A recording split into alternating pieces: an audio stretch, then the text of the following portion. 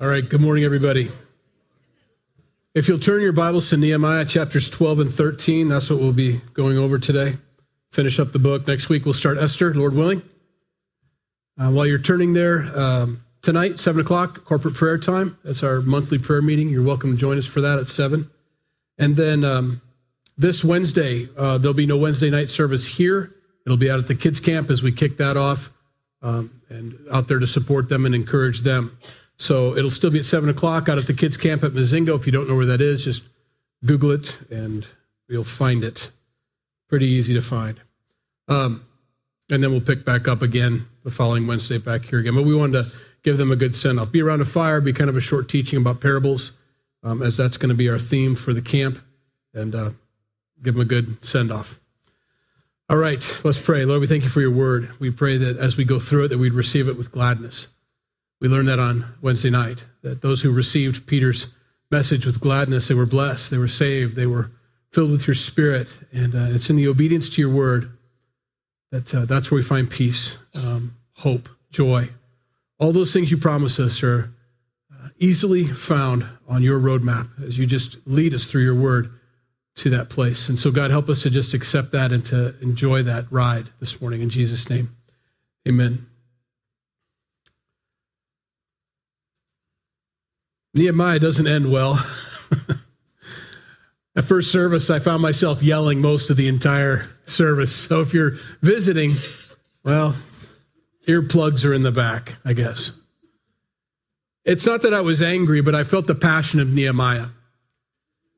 Nehemiah is a man of God who just had such a passionate heart for the Lord, even when not in the presence of his own country and countrymen.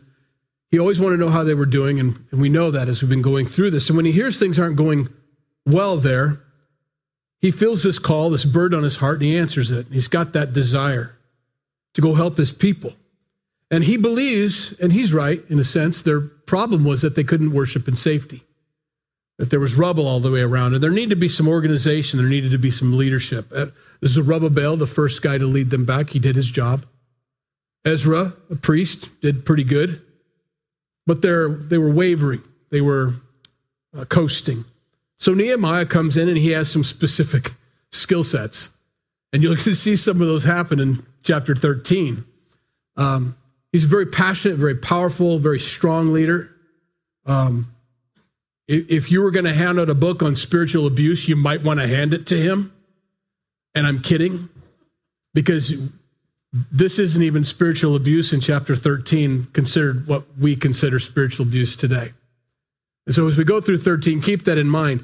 Nehemiah has such a love, like a father has for his kids, and is willing to do whatever it takes to get that through their heads and hearts, that God has their best interests in mind when he tells them where to go, what to do, how to worship, that he's willing to get pretty rough sometimes with them. Similar to a parent watching their toddler run out in the middle of the street, or even an older kid run out in the street, just not thinking, chasing a ball, focused on the ball, not thinking about the safety and how a parent might explode. And it's not an explosion of anger or just flat out, I wish they'd appreciate me more. It's a flat, I love you. And all I can see is a flat kid. And I don't want to see that. And so you might go a little over the top in your rebuke of the child. Well, that's where Nehemiah is. He's built the walls. They've got the temple built. Everything's in order, and they're going to dedicate that wall here in chapter 12. Now, I'm not going to suffer through the first 26 verses of all the names. Just keep in mind, these are the priests and the Levites who came up with Zerubbabel. And all the people that are in different places along the wall, what their job was, what their responsibilities were. And he's going to name a few of those in this chapter 12 for chapter 13. He's telling us in 12 that there was order, that I had people in charge, that I left them in charge. And chapter 13 is how it turns out, and it doesn't turn out well. So in verse 27, now at the dedication of the wall of Jerusalem, they sought out the Levites in all their places to bring them to Jerusalem to celebrate the dedication with gladness, both with thanksgivings and singing, with cymbals and stringed instruments and harps. And the sons of the singers gathered together from the countryside around Jerusalem, from the villages of Netophathus, from the house of Gilgal, from the fields of Geba, from Asmaveth. For the singers had built themselves villages all around Jerusalem. Then the priests and the Levites purified themselves and purified the people, the gates, and the wall. So he gathers everyone together. These villages of the singers, I think of an artist colony, a bunch of guys beating drums with long hair, dreadlocks kind of thing. And not how it probably looked, but that's the idea. We're just going to stay close to the city, man, and sing to Jesus, kind of, well, it was at the time Jesus, but so he gathers all these guys in, but they built their own little communities, little groups, little villages. And it's all going like they'd hoped. All these instruments, all these talents and skills being brought up, all the Levites being brought in from all over the country, because, they were dispersed so that a spiritual leader was within a stone's throw of anybody in Israel, which is good. Good thoughts, good plan by God, good Nehemiah implementing that plan, very wise. So he brings them back, though. For the dedication, let's get everybody back here. And so they bring them back. And so he brought back all the leaders of Judah up on the wall and appointed 2 large Thanksgiving choirs. One went to the right, and obviously the other went to the left. I'm not going to go through the names for you, but they get in 2 different groups, and they describe where they are, the fountain gate, the fish gate, all the different sheep gates, everything. They're up on the wall so that all the people can hear, kind of getting a stereo sound, left and right, choir going. Really neat. They want to do it big, and I can appreciate that. One of the songs was a new song today. I really got into it. During first service, it was the first time I had ever heard that song about God's always been there and always been the one. And I got to so many things run through my mind when I'm preparing for worship and I'm singing songs and I'm getting my heart right to teach. And I'll take you through my thought process just for that one song, thinking about how I'm a father. And I'm so thankful that God had designed this world to reproduce the way he designed it to reproduce. He could have just continued to make mounds of dirt and breathed into them. I mean, we do know that, right? That's how Adam was formed. Eve got taken out of the side, and he could have done that forever. Just kept doing that. But he stopped after the first 2 and decided that I want those 2 to be creators. I want them to begin to bring life into the world. I want them to know. Now, given Adam and Eve's disobedience, probably not, in my opinion, the wisest move to give them permission to take care of a child or a human being, to train them up in the ways that they should go, to follow after the Lord. I think at that point, as a God, if I was God, thank goodness I'm not, I would have said, I'm just going to stick to the dirt and see if the next person will be obedient. But that's not what he did, because he knew the best way to teach Adam and Eve what he feels like and what it's like for him, and for them to appreciate his heart for them, is for them to have a child to raise of their own, to train up in the ways, to watch that kid not do what they're supposed to do. What are you doing? I'm sowing fig leaves, Dad. Oh, don't sow fig leaves. Son, I've been there, And I'm so thankful that he did that. And so as I was singing that song, I'm thinking, I'm so glad that my father gave that to me, because now I can identify with the Lord that way. What it means to be a father, what it means to raise children, what it must feel like for a rebellious kid, and also what it feels like to have an obedient kid, when we're right. And you're going to see that here. There's great joy in verse 44 here. So much joy when everything's going just like it's supposed to. And those days are wonderful when you have kids like that. Another part of that song, I began to think about how I feel like that. Like, I know it's about God, but I feel like as soon as my kids were born, I pulled out a sword and have never put it away. All of a sudden, it was just me, or before them, it was just me, just taking care of myself, making sure that I was okay and I was walking with the Lord. Now I got people, I got little people that are relying on me. And so now your sword's out, you're, watching your kids, and it's always like that. And then I got to thinking about my boys now. They have families, and how they can get now a glimpse as they maybe never fully understood what dads do. They appreciated what they could see, but now that they have their own children and their swords are out, they're like, oh my goodness, Dad, hey, Dad, when does this fighting end? It doesn't. I'm still praying for you. I'm still fighting for you and your family. And you're not even living with me anymore. It just goes on and on and on. And they begin to experience it. And it goes like that. And you appreciate then your father. And your father appreciates your grandfather. And you appreciate God. And it just works. God just works. as they dedicate this wall, as everybody is singing songs and reminding themselves of God, they're feeling that moment right now. They're going through their minds, I can't believe we're standing here with all these walls. I can't believe there's a place to worship. I can't believe we're back in the land. We're not in captivity anymore. I mean, all these emotions and these, how did we get there? How did we get back? Isn't God gracious and merciful? And the songs they would sing, just making their hearts full. It's a really beautiful moment here in chapter 12. In verse 40, so the two thanksgiving choirs stood in the house of God. Likewise, I and the half of the rulers with me, the priests, and Eliakim, and Maaseiah, Minjamin, which is like Benjamin, but with Minjamin. There's always that mom that's got to just change one word. Yeah. This is, well, I won't do an example because someone in the crowd, that's my mom, that's my name. Okay. Minjamin, Micaiah, Elioenai, okay, Zechariah, Hananiah, with trumpets. I like that, I can pronounce trumpets.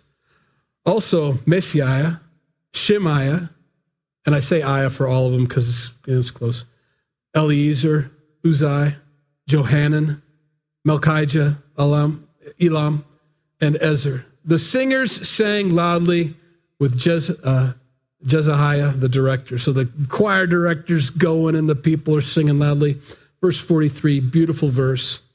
Count how many times he talks about joy, whether that's rejoiced or joy. Also that day they offered great sacrifices and rejoiced, for God had made them rejoice with great joy. The women and the children also rejoiced, so that the joy of Jerusalem was heard afar off. That's 5 times in one verse. You think he's trying to get a point across? When everything jives, when everything's clicking, when everything's where it's supposed to be, the kids are singing songs. God is up there listening, just loving the music, listening to the worship songs come. Everybody's doing what they were created to do. Everybody's thinking the same thing. The walls were all focused on worshiping of God and the protection and Nehemiah coming and Zerubbabel and Ezra and Babylon and the captivity and this beautiful story coming to a conclusion. There was great joy in this obedience. This is obedience. There's a difference between compliance and obedience. Compliance is telling your son, sit down, and they sit down with their arms crossed, looking at you. That's compliance. It's not obedience. And oftentimes the church has made the mistake, and pastors have made the mistake of teaching compliance. Okay, I guess I can't have any fun this Friday. Fine, I'll stay home. That's not obedience. That's compliance. Obedience is this. Obedience brings joy. Obedience is the accepting of God's word, his plan for your life, the salvation he offers you, the grace, the mercy, all the forgiveness that you get from him. That's obedience. And when you receive all of that, you have great joy in your life. And you begin to sing songs, not because it's the next one on the list or the next words to come up on the screen, but because, you just can't keep your heart down. I can't but worship the Lord. I have great joy. It said that for God had made them rejoice with great joy. That means he's happy. There's nothing like it when I have those days with the kids where we're all working as a family or we're all playing as a family or whatever it is, and everybody's together, and everybody's happy that we're doing whatever we're doing. There are times when working isn't fun and it's just something you got to do. I understand that. But there are times when it's fun. We finally got the hay picked up last Sunday. I knew you were all very concerned about that last week. It's okay. We got it up. Had some good people come and bring their trailer and their trucks, and the family came, and we all just got together and lost about 40 pounds each. It was wonderful. I mean, it was great. And at the end of the day, I'm old, or older, I should say. I'm not necessarily old, but I'm older. I had changed my shirt 3 different times in that 4-hour period because it had just soaked through and was covered. I was gross, And Bo, at the end of the night, says, we're going to do that again tomorrow. I smacked him. No, I said, no, son, we're not. He goes, you kidding me? You like that? Oh, he was all about it. All about that hay, all about riding on top, completely unsafe, 5 stories up on the hay, going through fields, almost falling off. And he's all about it. And all the people just loved it. He had great joy doing that. That's where they are right now. The work is done. They are tired. The walls are built. Their hands are rubbed raw. Calluses like you wouldn't believe. I mean, they did some serious building. And we're talking 12-hour shifts constantly. For months, they had 12-hour shifts of building these walls up and getting this all put together. And at the end, they're all singing and dedicating, and they're looking at it, and they're saying, this is what happens when we're all in tune with God and doing what God's called us to do. And there's great joy. It's a wonderful place. Verse 44, and at that same time, some were appointed over the rooms of the storehouses for the offerings and the firstfruits and the tithes, to gather them into them from the fields of the cities, the portions specified for by the law for the priests and the Levites. For Judah rejoiced over the priests and the Levites who ministered there. He writes that down because it's going to come into play in chapter 13, verse 10. He's letting us know ahead of time, I did put people in charge. There were rooms set aside for this. There were people that were responsible for this, and we had this all set up. And at the time, people really enjoyed the priests and the Levites. They really appreciated them. Now, one of two things happens here. It's sort of the chicken and the egg thing, which came first. We don't know, but I'm going to hit both of them and explain both of them. But somewhere along the line, the people stopped appreciating the Levites and the priests. And it may have been on them, or it may have been on the priests and the Levites too. And we'll see that here in a minute. But it was set up according to Nehemiah the way it was supposed to. Nehemiah, as a spiritual father, is giving them the best chance, showing them the best way, giving them the best opportunity to have a strong, beautiful relationship with God. It's up to them to do it, to walk it. And Nehemiah is going to realize that that's the weak point right there. That's the weak link in this whole thing, is now it's up to you to walk in it. Both the singers and the gatekeepers kept the charge of their God and the charge of the purification, according to the command of David and Solomon his son. For in the days of David and Asaph of old, there were chiefs of the singers, songs of praise and thanksgiving to God. In the days of Zerubbabel, in the days of Nehemiah, all Israel gave the portions for the singers and the gatekeepers, a portion for each day. They also consecrated holy things for the Levites, and the Levites consecrated them for the children of Aaron. Everybody was taken care of. This is a constant thing. You would walk through the city, and there would always be the pillar of smoke going up, and you would realize someone is interceding for me. That was a reminder to those who had everyday jobs. You'd have to go do this, you have to go do your work. But that pillar of smoke, you could always look to the center and say, there it is. And whether that was when they were in the tabernacle or in the temple, there was always that smoke going up. And they could be reminded, therefore, the priests are praying for me. And of course, that's likened to Christ. Jesus ever lives to make intercession for us. And now we don't have the pillar of smoke anymore. But hopefully the Holy Spirit in us reminds us constantly he is for you and he's praying for you all the time. All the time. He ever lives and is always praying for you. Likewise, the singing was going on every single day, all the time. There was always that melodious sound. Maybe it wasn't as loud because you were further away, but you could always hear it. And it was a beautiful song to them, a beautiful ringing in the ears. It wasn't annoying. It wasn't the beat of the drums that they would have from the worship of all these foreign gods all around them. It was this clear, like a ringing bell, beautiful sound coming from the center. Chapter 13. On that day, they read from the book of Moses in the hearing of the people, and in it was found written that no Ammonite or Moabite should ever come into the assembly of God, because they had not met the children of Israel with bread and water, but hired Balaam against them to curse them. However, our God turned the curse into a blessing. So it was, when they had heard the law, that they separated all the mixed multitude from Israel. That's hearing and doing. Hearing is of no value if there's no doing. James tried to get that across to us. You've got to be a doer of the word, not a hearer only. Nodding and saying, oh, yeah. They went and did it. Here's a story with that. If you don't know the background, it's in Numbers 22 and 23. I'll briefly go over the story. Children of Israel trying to find their way back. God is leading them to the promised land. And Anybody that met them with bread and water was a blessing to them, allowed them to pass through. Whatever it was that they could do for them were always blessed. And those who came against them, those who didn't understand what was happening or wasn't in tune, saw them as a threat, as these people did, well, they were cursed. These people see all these Israelites camped down there, 2+ million people camped, and they were concerned. Are they coming to take our land? They didn't see an opportunity to bless strangers trying to get to their homeland because they weren't sure their homeland wasn't where they lived. How do we know they're not going to displace us? Regardless, they hired Balaam. Balaam's a hired spiritual gun. He's a prophet.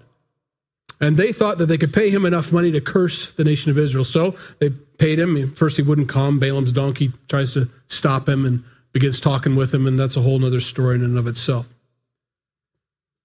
They finally get Balaam there. Balaam's on top of a mountain. He's about to pronounce a curse, and all that comes out of his mouth is blessing. God intercedes. By the Spirit, there's nothing Balaam can do but bless the people.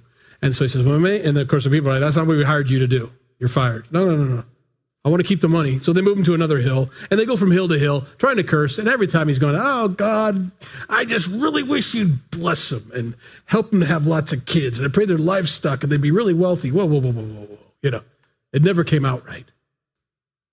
Well, these people who were the enemies have now moved their way into the lives of the nation of Israel. They're mixed in there.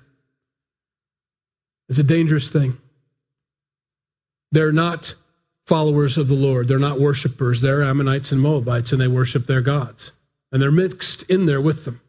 Can't have that mix. And so he calls them to be removed. And so they do. They separate from them. Now, some will, the literal, oh, that's too bad. Those poor people, they get separated and get kicked out or moved out. Well, spiritually speaking, we all have these Ammonites and Moabites that were always our enemies and have been our enemies in our lives. It could be a thing. It could be a person. And all of a sudden, now that we're believers and walking with God, they weasel their way back into your life, and they're like just a piece of furniture you're used to. You can't seem to throw away those old sneakers. You just keep them for some reason, even though it's time to throw them away. Well, those things need to go in our lives. We're going to see that here again with Tobiah and Sanballat. We'll talk about them here in a minute. The most important part of this is they heard the word of God just in the reading of it, and they heard it so well, just like we talked about on Wednesday night. They received it with gladness, and receiving it with gladness means you did something about it. God showed me this in my life, and I did something about it. Not being a forgetful hearer, forgetful seer, one who looks in the mirror and forgets what he looks like when he walks away. They read the word of God, and they were changed, and they did something about it. They knew obedience was very, very important. Doesn't matter how well they got along with the Ammonites and the Moabites, or how much of a blessing they were to them, or what they would do for them, or how they were used as slaves, or whatever it is. They needed to go because they're a danger and a threat. And so they did. Now, before this, Eliashib the priest, having authority over the storerooms of the house of our God, we just read that, right? He was in charge, was allied with Tobiah. Sanballat and Tobiah are the two guys from the beginning of the story that were always opposed to the nation of Israel and always opposed to the work of God happening in Israel. They were always the ones writing the letters back to Babylon or whoever was in charge at the time and telling them, hey, they're going to rise up against you. They're going to be rebel. Always just, they were a wrench in the works constantly. And Nehemiah was not pleased with them and told them, you have no right, you have no heritage, get out of here. And they were furious at that. Now, Nehemiah is gone at this point, and he's going to explain that here in a minute. And as soon as he leaves, Eliashib the priest, now maybe Nehemiah always had a thing about this guy. Well, he's a priest. He's a priest, and he's not doing anything wrong right now. As long as Nehemiah's eye was on these guys, everybody was doing what they were supposed to do. That's a clue. That's a red flag.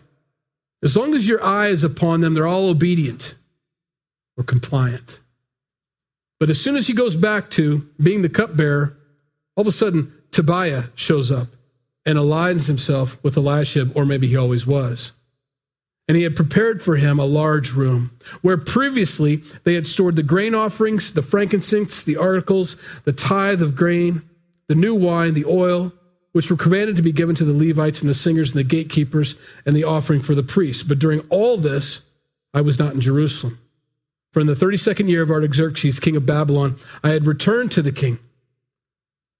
While I'm gone, this high priest moves out of this room what was supposed to be the wages for all of these people to continue to live and to work and to be a blessing in the house of God. They moved all of that out and they moved this guy in. And now he's living in this big room in the temple. One of two things took place here. Either money stopped coming in because everybody's just kind of getting loosey-goosey with their spirituality. Nehemiah, boy, he was right on it. Whenever he was around watching, boy, they were like, we don't do that, but you know what I mean. But as soon as he leaves, maybe they stopped. And so that room was open.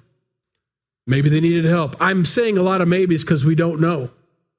Or maybe this high priest moved all that stuff out into another room, moved this guy in, and the people are like, you know what? I am not giving my 1/3 shekel to this guy. You told us not to listen to him when he was shouting at us while we were on the wall. You told us not to pay attention to him. We told him he had no right in heritage.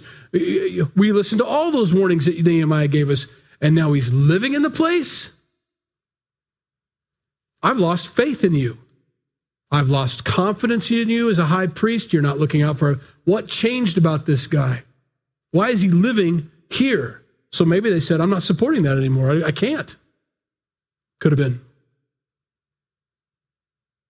Anyway, Nehemiah's not going to have any of it.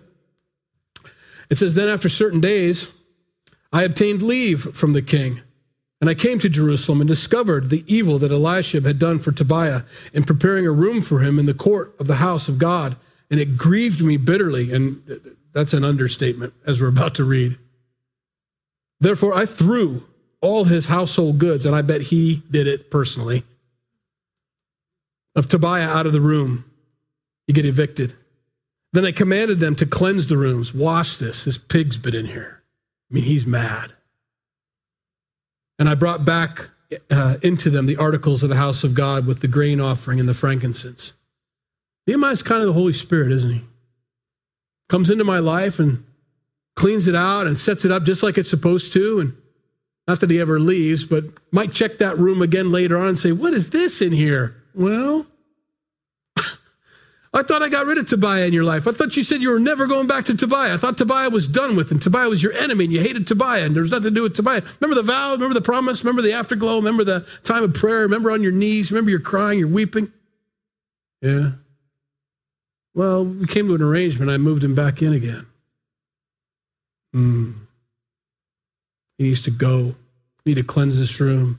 And don't just leave it empty. Fill it with the things of God again.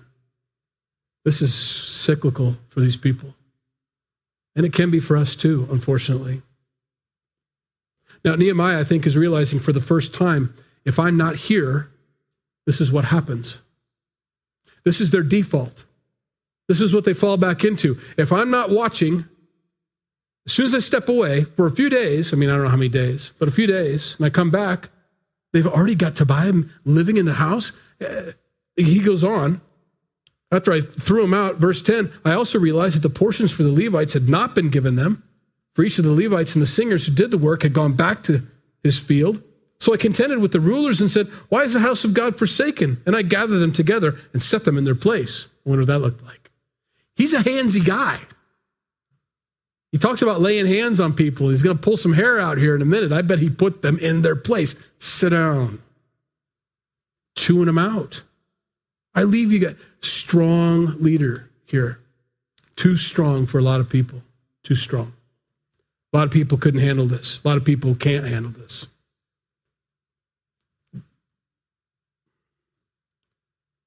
As a dad, you have those moments where your response, you feel, was proportionate to the danger.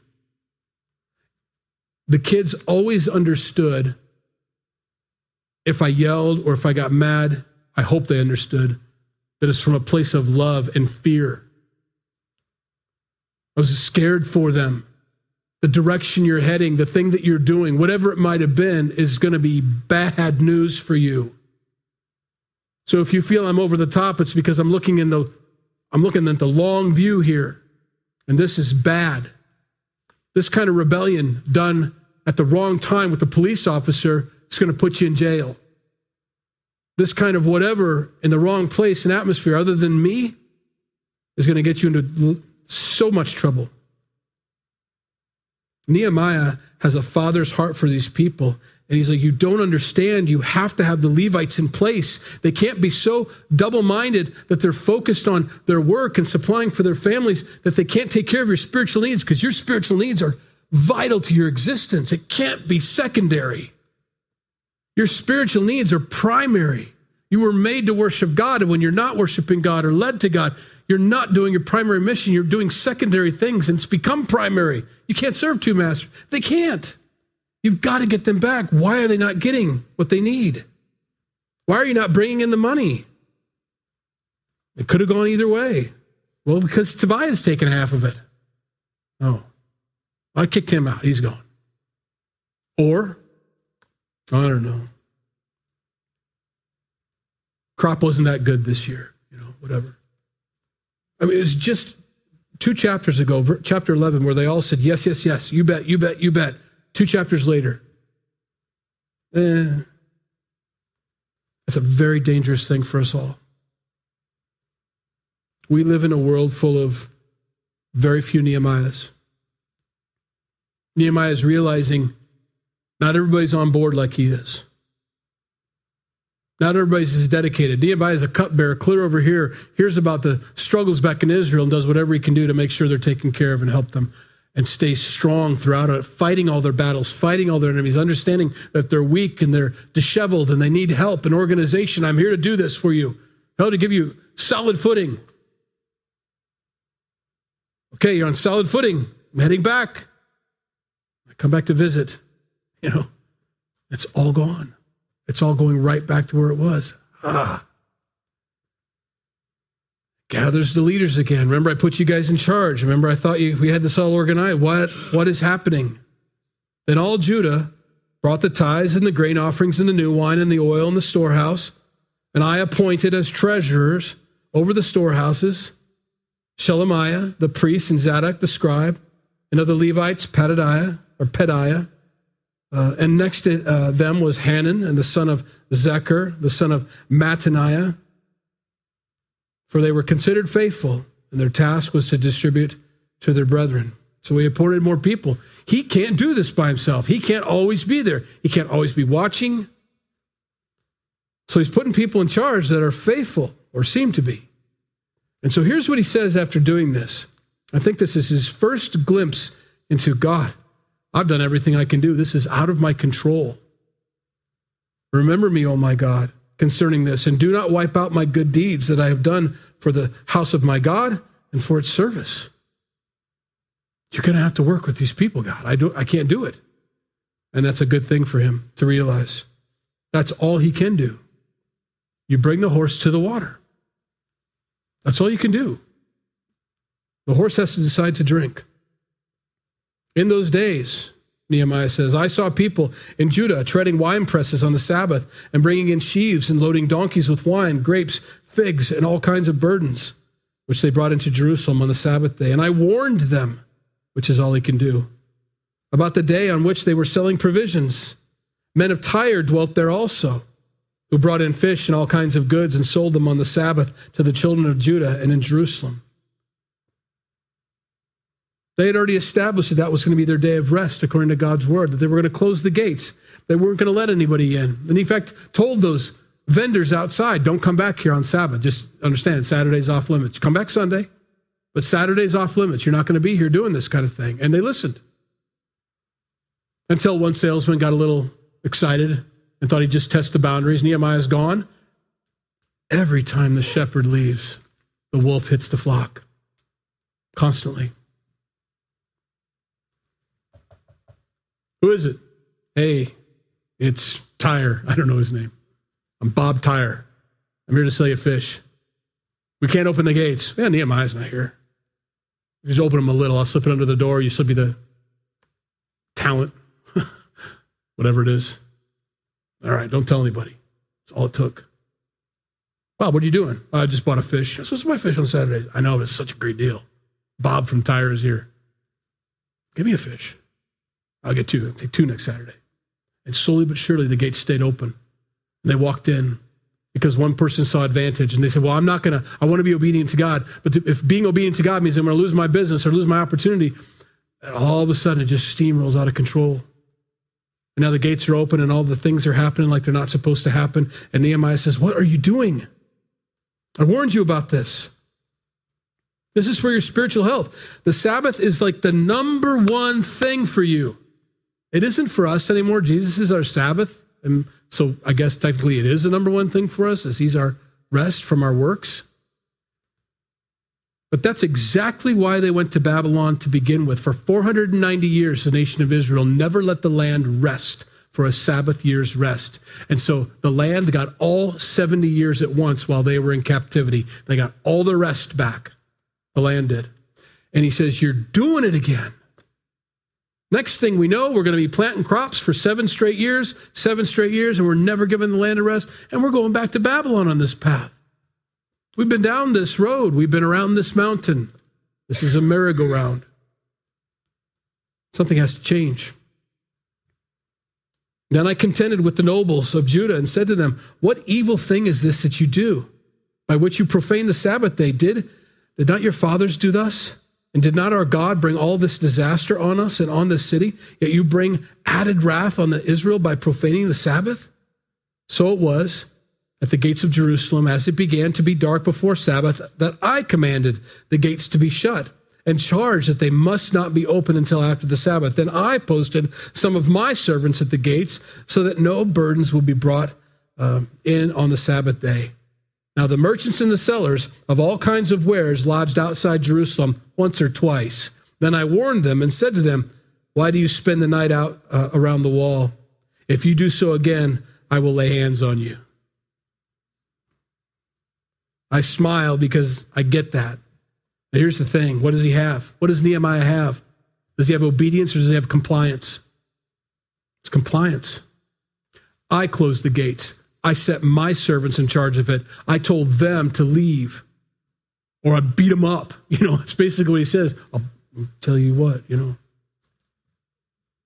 He's got to go home sometime. He's got to leave sometime. So they left. Nehemiah feels that. The gates aren't open because of me. The guys are leaving because of me. If I leave, this all reverts. Remember me, oh my God, concerning this also, and spare me according to the greatness of your mercy. I skipped the part. He told the Levites he commanded them to cleanse themselves, and they should get ready for the Sabbath day and so on. Apparently they weren't. Apparently they weren't doing what they needed to do for the Sabbath day. Nobody's doing what they're supposed to be doing. In those days, I also saw Jews who had married women of Ashdod, Ammon, and Moab. Okay, not supposed to do that, but it gets worse.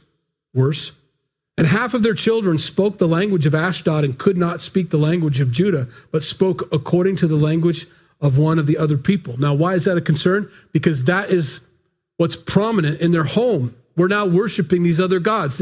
It wasn't that he didn't like mixed marriage. It was that these people don't believe in the true and living God, and they worship these horrible gods like Moloch and Ashtoreth and all these things. And you blend these things together, and they're not into the faith. They're not proselytized into Judaism. We got a decision we're going to have to make. Now we got to work. And they're only speaking this language over here. They're only worshiping these gods over here. It's ruining it. The kids are being raised to go to hell. Do you feel the passion that he has? That's why I was yelling all of first service. Am I yelling again? I don't mean to. We just don't have time for Laodicea. We don't have time for lukewarmness in this world. We've got to be on fire. We've got to be Nehemiahs. Everybody around us needs to be around a Nehemiah, and you're it. You're the only ones here. I can't preach to them. I can't tell them. I can't encourage them. I can't yell at them. We've got to be Nehemiahs in our workplaces, in our families, around everybody that we know. We have to be the ones that don't compromise, that aren't bringing in these other things. We have to be the outcasts, I guess. We have to be the sore thumb. We have to be stand out. We have to stand out. Nehemiah is alone in this, except for the guys that he has working for him. And that's a hard thing. But he loves his God, and he loves the people. This all comes from a heart of love for them. He has the Father's heart. He has that Father's heart towards these people. So I contended with them, he says. Look how he contends with them. And cursed them, and struck some of them, and pulled out their hair, and made them swear by God. You know what this looked like? You get this picture in your head? I want this movie made. I'm telling you, gratuitous violence, it'll say on there. He's got these guys by the hair saying, repeat after me. I will not give my sons to their daughters. I will not give their sons to their daughters. I will not give my daughters their sons. I will not give my daughters their sons. Good, you got it? No. I'm already balding, They'll grow back. Boy, that's spiritual abuse. It's abusive. Look, as Christians, I hope we understand this. All other roads other than Jesus Christ lead people to hell. I would love to grab people by the hair that would disagree with me and say, repeat after me. All other roads lead to hell other than Jesus Christ. Why are you so angry? The same reason Jesus talked about hell more than any other subject and through the whole New Testament is because his mission was to save people from their destination of hell. John the Baptist was rough. You brood of vipers, who told you to repent? Some of those guys might have come to repent. It was a snake, but okay, All right, get in the water then. If you're going to repent, get on with it already. All right, I'm going. Rough. Because all of the roads lead to hell. Do we believe that or know that or understand that? Or are we bought into this worldly doctrine that thinks that all roads are close or they get us near, and when we're in heaven, we'll figure it out? That's not what the Bible teaches. That's not what Jesus taught.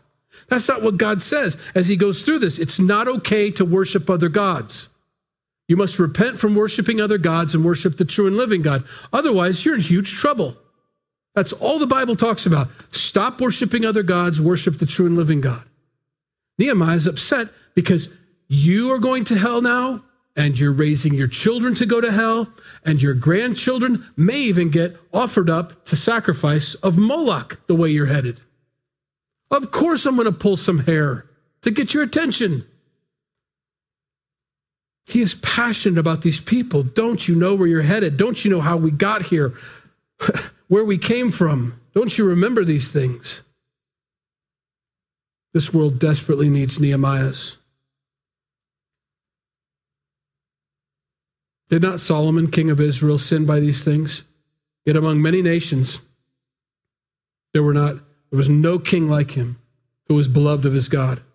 And God made him king over all Israel. Nevertheless, pagan women caused him, even him, to sin. Should we then hear of your doing all this great evil, transgressing against our God by marrying pagan women? Did you not learn? And one of the sons of Jehoiada, the son of Eliashib, the high priest, the guy who moved in Tobiah earlier, was a son-in-law of Sanballat. That's his partner in crime, the Hornite. Therefore, I drove him from me. Remember what that looked like. Now, Nehemiah switches here a little bit. Remember them, O my God, because they have defiled the priesthood and the covenant of the priesthood and the Levites. Thus I cleansed them of everything pagan. I also assigned duties to the priests and the Levites, each to his service, and to bring the wood offering and the first fruits at appointed times. This is the third time he prays this. Remember me, O my God, for good. I've done everything I can do. I cleansed the pagan out of them. It's up to them. It's up to each one of us to walk with God as closely as we want to walk with him. Some people try to get just within fire insurance reach of God, so that when I die, I don't go to hell. That's all I care about. I just don't want to go to hell. Barely complying, barely obedient. Nehemiah is not in that camp. Nehemiah is all about God, all about what he wants, and has a heart for the people like God has a heart for the people. Passionate about it. And he desperately wants them to know the truth and to walk after him. Now we're going to go to Esther next week. Esther is what's happening meanwhile back on the ranch, basically. Esther is back in Babylon where the captivity is. And this is what God does with her. And the beautiful thing about this is Nehemiah is doing what he needs to do over here. Esther is doing what she needs to do over here. And God is working in two places at the same time. Now, neither one of them maybe know what each other's doing, probably do, but maybe they don't. But God is at work, and he's trying to put things together and give it. He's working. So how do I conclude this message? Because all you can do is say it. And all you can do is say, yes, I want to be a Nehemiah. I want to be an Esther. I want to be used by God as much as he wants to use me. I want to be as close to God as I possibly can, not as far away as I can possibly get by with. You've got to decide whether you want to be Nehemiah or not, whether you want to stand in this world. This world is coming to an end. Jesus is going to return. He's going to take us home to be with him. And he's going to say, well done, good and faithful servant. That's because we've accepted Christ. But I want him to look at my life and see that it was dedicated to him, that I was a Nehemiah, that I was focused and I was not compromised in all these areas. And it takes vigilance and it takes, unbendiness. He was not a very bendy person. He was very rigid. And that bothered a lot of people. And that's just going to have to be the way it is, I guess. But their spiritual health was on the line. And if he wasn't rigid, fixed, standing upon the rock, they'd be in much more serious trouble than they are right now. They've got to say yes. We all have to say yes. We all have to follow. We all have to receive his word with gladness. We all have to apply it to our lives. We have to hear what just was said this morning, and then we have to go do it. It's the only way it works. I didn't mean to yell. But if I did yell, it's because I love you. I love you. And I want you to do well. And I want to do well. And I want you praying for me. And I'll be praying for you. And I want to be rigid. And I want you to be rigid. And I want you to point it out. We need each other. And we need to be solid. This is going to be an interesting year. I hope we're prepared for it. Because it is going forward. It is moving in the direction that is beautiful because Christ is coming. And really, really interesting and turbulent because Christ is coming. And just like the days of Noah, you may be the only one shouting from the edge of the ship, get on board. And they'd be laughing at you. But that means so is the coming of the days of Christ. When Christ comes, it's going to be like Noah and it's going to be like the days of Lot. Plan on it. And be loud like Noah. Be rigid like Nehemiah. Be strong in the Lord.